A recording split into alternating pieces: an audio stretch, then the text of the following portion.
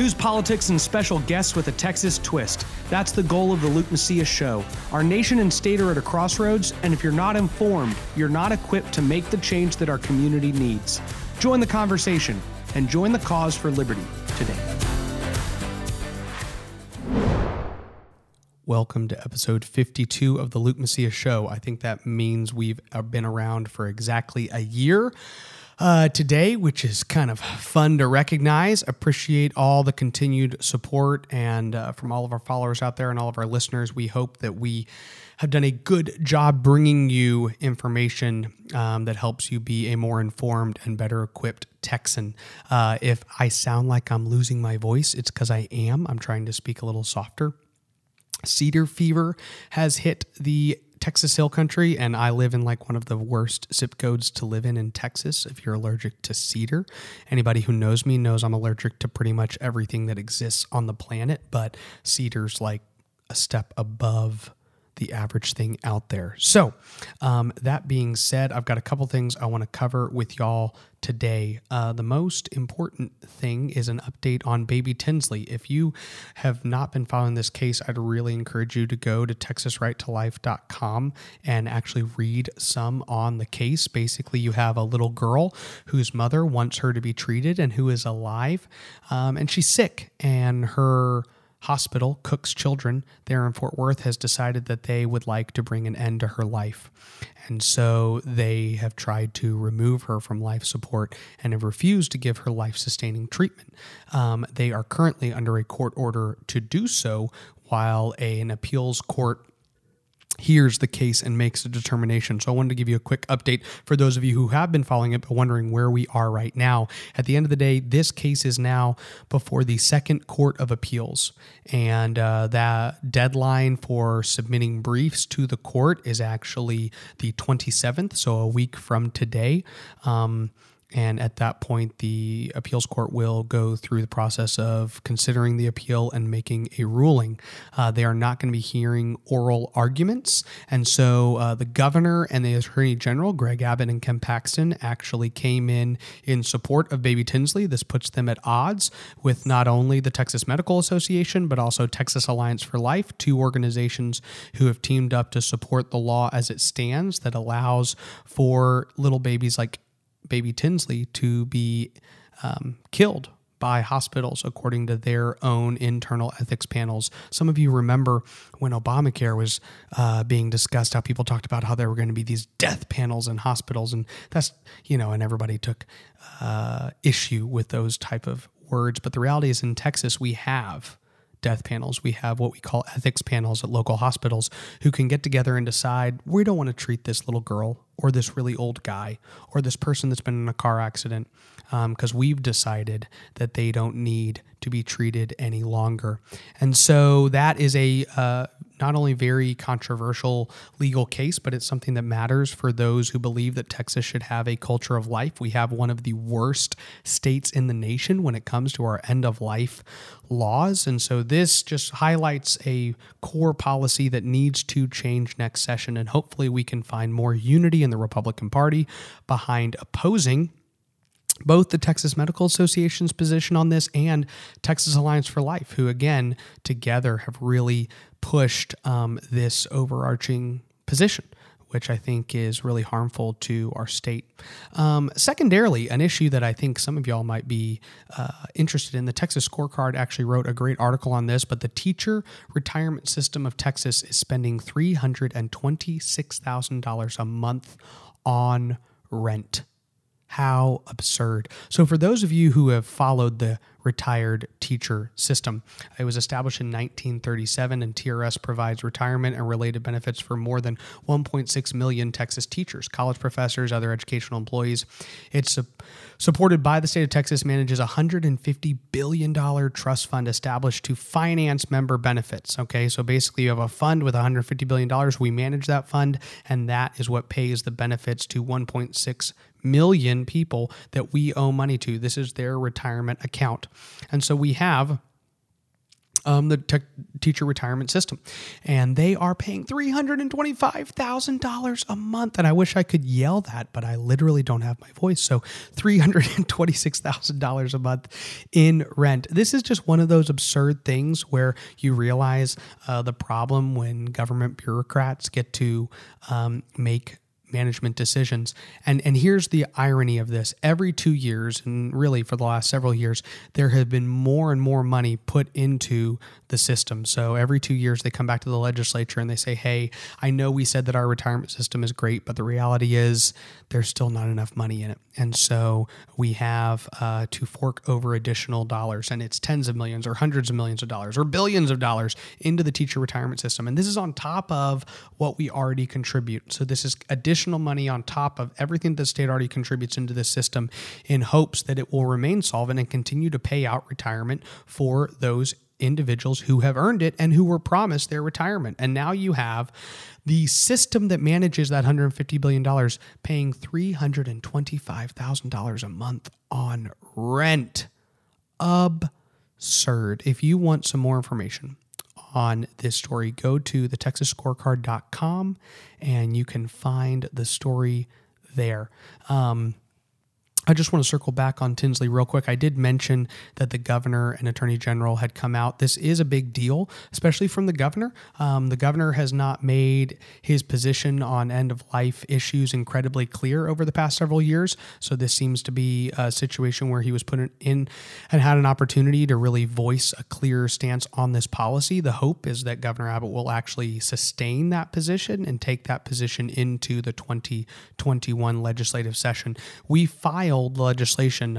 Conservatives pushed legislation last session, which actually passed the Texas Senate and died in the Bonin-controlled Texas House. And so if the governor had been a public advocate of that policy, I think it would have had a much better chance of passing and becoming law. So I don't want to brush over the fact that the governor has stepped in to this fray because there's a real opportunity for clarity to be brought to Republicans regarding their position on this issue. And I think that's going to be very beneficial. And I want to close out today. First, I want to give you all an update. So normally we have a discussion. We do every other week. We try to have a discussion that we bring to you, either a sit down or a debate. And I've got a bunch of conversations with people who are interested in coming on the podcast. Some people I've reached out to specifically to have them on the podcast, and those discussions are being had. But for those of you who do know what I do professionally, because some people think I get paid to do this, but really I'm not making money on this podcast. I run campaigns for a living, and we are like 29 days away from early voting starting. So needless to say, I'm very busy with local, state, and federal elections all across the state of Texas. And in order to ensure that we have more conservative representation, it's really important for me to focus on that. So I am sorry that I have not had time to insert within my travels some sit-down conversations. There's a lot of those coming up in 2020, and I'll tell y'all, I think you'll be encouraged by the people we are able to sit down with, and at least intrigued to participate in the conversations through listening that we're able to have with Texans that matter regarding the future of policy issues, regarding different controversial topics, and bringing in different experts to debate and discuss positions on all sorts of ranges of issues. So am working on that, but honestly, the only reason I'm not bringing you a conversation today is just because I'm really busy and I haven't had time to drive up to Austin or Waco or Dallas where a couple of these people are and sit down and have conversations with them. So please know that we are working on facilitating those so we can bring more of those to you, and bear with me over the next 30 days because this is kind of the busiest 30 to 40 to 50 days of my 24-month cycle. And for those of you who are listening to this that are involved in campaigns, because I know a lot of you are, I think you'll understand what I'm talking about. So January 15th, the Texas Campaign Finance reports, the first ones came out. I'm not going to dig into a ton of the details regarding all of that because y'all are all across Texas and you may or may not be interested in it. There's a ton of different insights I have from there, but I want to point out one thing. If you are somebody who believes that the Texas House has shown itself to be a body led by individuals who are more concerned with their power than doing the right thing, then one, you'd be correct, and two, you need to know something. Those people are hell-bent on keeping their power. Dustin Burrows, the Bonin clique, they are doing everything they can to continue to hold the little power they have. And I talked about this last week, but since last week, the campaign finance reports have come out, and I will say a couple things. The thing that I looked at was who Dustin Burrows donated to. Now, Dustin Burrows was the chairman of Ways and Means. I like calling him the former chairman. He's not currently the former chairman, but he will not be chairman of Ways and Means in 2021. And so the reality is that, he is a not only disgraced, but also a very duplicitous and dishonest individual in the legislature. And when I say dishonest, I don't mean to me. I don't mean to all of his constituents, which he did lie to when he went on public television and tried to say that he didn't make a list, which we now know he made. But he's also been incredibly dishonest to his colleagues.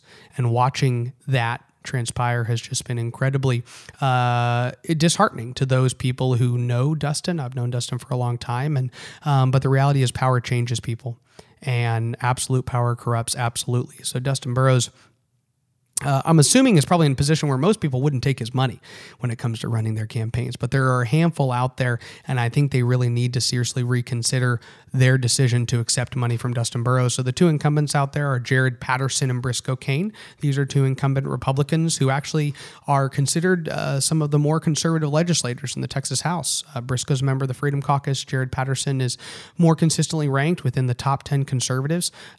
Why they would be willing to take money from a corrupt, dishonest member of the legislature who tried to lie to all of Texas and his colleagues for their reelection campaigns, I don't know, but I would hope that they would reconsider that decision. He wrote them each a $2,500 check. There are quite a few Republican incumbents that are being contested in their reelection campaigns, and Dustin Burrows only wrote to those two incumbents. I don't know whether that's because they are the only two incumbents that were willing to cash the check, or whether he didn't offer it to others. And I don't know why he would have offered it to some of his colleagues, not others, when he just finished lying to all of them. So that is an interesting tidbit of information that came out of the campaign finance rules, but I hope that Representative Cain and Patterson will really reconsider their decision to take money from Dustin Burrows. And then when it comes to the open seats, I also think there are some interesting names. I believe it was Michael Schofield, Kerry Isaac, and Lacey Hull were the three that I saw that took his money. And again, you have a lot of open seats in the Texas House that Republicans are working hard to both take back the seats. Lacey is running in a contested election over a seat that Republicans only held by a couple votes. And then Michael Schofield, of course, is a former state representative who's now running for his old seat back. Michael's somebody that I know personally and I really respect. I think he's been a strong conservative and a really brilliant, bright Republican. But I think that his decision to take money from Dustin Burrows is very unfortunate. It's a decision to align yourself with somebody's behavior, right? So Mark Twain says, "A man shall be known by the people he associates with and the books he reads." I'm pretty sure it's Mark Twain. I always give Mark Twain credit for that quote. So if it wasn't him, it's somebody else. Okay, really smart. But a man shall be known, or a woman shall be known by the people they associate with and the books they read. And I'm sure all of these people who have taken money from Dustin Burrows have a phenomenal reading list, okay? And I'm sure they're all very well-read people, which speaks well of their character, but they're associating with corruption in the Texas House. And if you're running to be a state representative and associating with corruption in the Texas House, it reflects very poorly on you. So Kerry Isaac, Lacey Hull, Michael Schofield, Jared Patterson, Briscoe Cain, please just consider returning that money so that it's made clear to Texans that we are starting to move on from a chapter of corruption and dishonesty into a new chapter where we recognize the importance of being more honest with the people of Texas and more honest with our colleagues. Because if we don't have honesty in the Texas House, what do we really have? If you are a Texan that's concerned, reach out to your state representative. I told you this last week. Tell them that you want to make sure that we turn the page and focus on a different type of leadership when it comes to the Texas House of Representatives.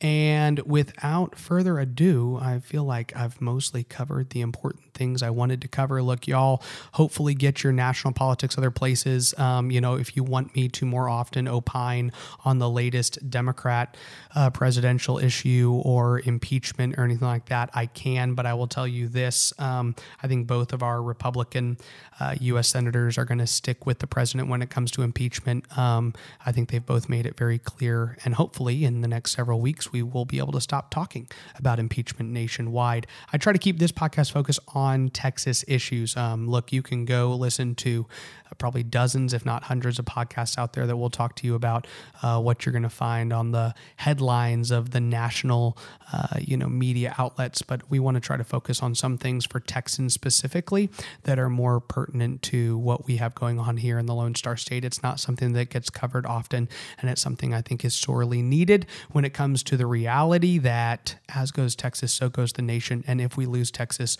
we will lose the nation. Look, some of y'all are aware that in Virginia right now, you have a bunch of Second Amendment activists and individuals who believe that their rights matter, who are protesting peacefully at the Capitol. And oh my gosh, watching the liberal media elite freak out about the fact that these people are peaceful and the fact that they're actually black and not a bunch of white nationalists is pretty hilarious. But if you listen to the left-wing media, you'd think a white nationalist rally is happening in Virginia right now. But if you're a freedom, liberty-loving American, you'd know that there is a mixture and plethora of individuals from all races and creeds and colors and backgrounds and income levels, all there fighting for their rights, fundamental God-given rights that the government does not have the ability to take away. And in Virginia, they are testing the bounds of that. But in Texas, we need to at least look at what Democrats are trying to do and recognize the fact that we have an opportunity in Texas to ensure that that doesn't happen by not only not allowing the Democrats to take control of the Texas House, but also electing true, strong, committed conservatives. Because I think we can all admit Democrats do a better job advancing their policy agendas than Republicans do. And it's because once they do have the power, they're okay losing it. It's one of the things that Republicans have had a very hard time risking. We get the power and we just want to hold on to it. And having it, it's almost like Sméagol or Gollum in Lord of the Rings, where you have it and you just don't want to give it up. And so just having it alone is an accomplishment. But we know as committed conservatives that that is not an accomplishment.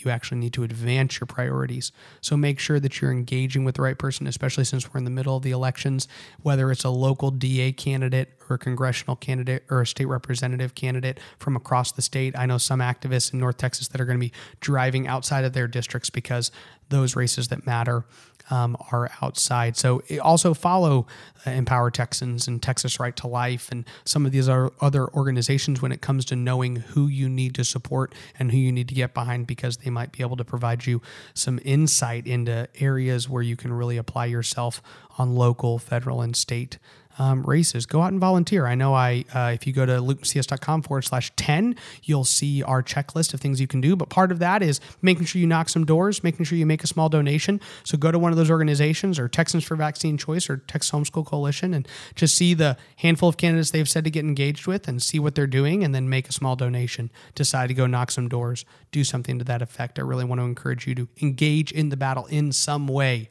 Make a sacrifice. Do something uncomfortable for the cause of liberty. Thank you for listening along today. God bless you. Thank you for listening to The Luke Macias Show. If you value this content and want our message to spread, please consider 3 of the following steps. 1, subscribe to the podcast on whatever platform you're listening to us on and leave us a review. 2, visit lukemacias.com and sign up for our email alerts. And 3, follow Raz and I on Twitter. And visit my Facebook page at facebook.com/Luke Macias, Texas. Again, that's facebook.com/Luke Macias, Texas. Thank you so much, and God bless.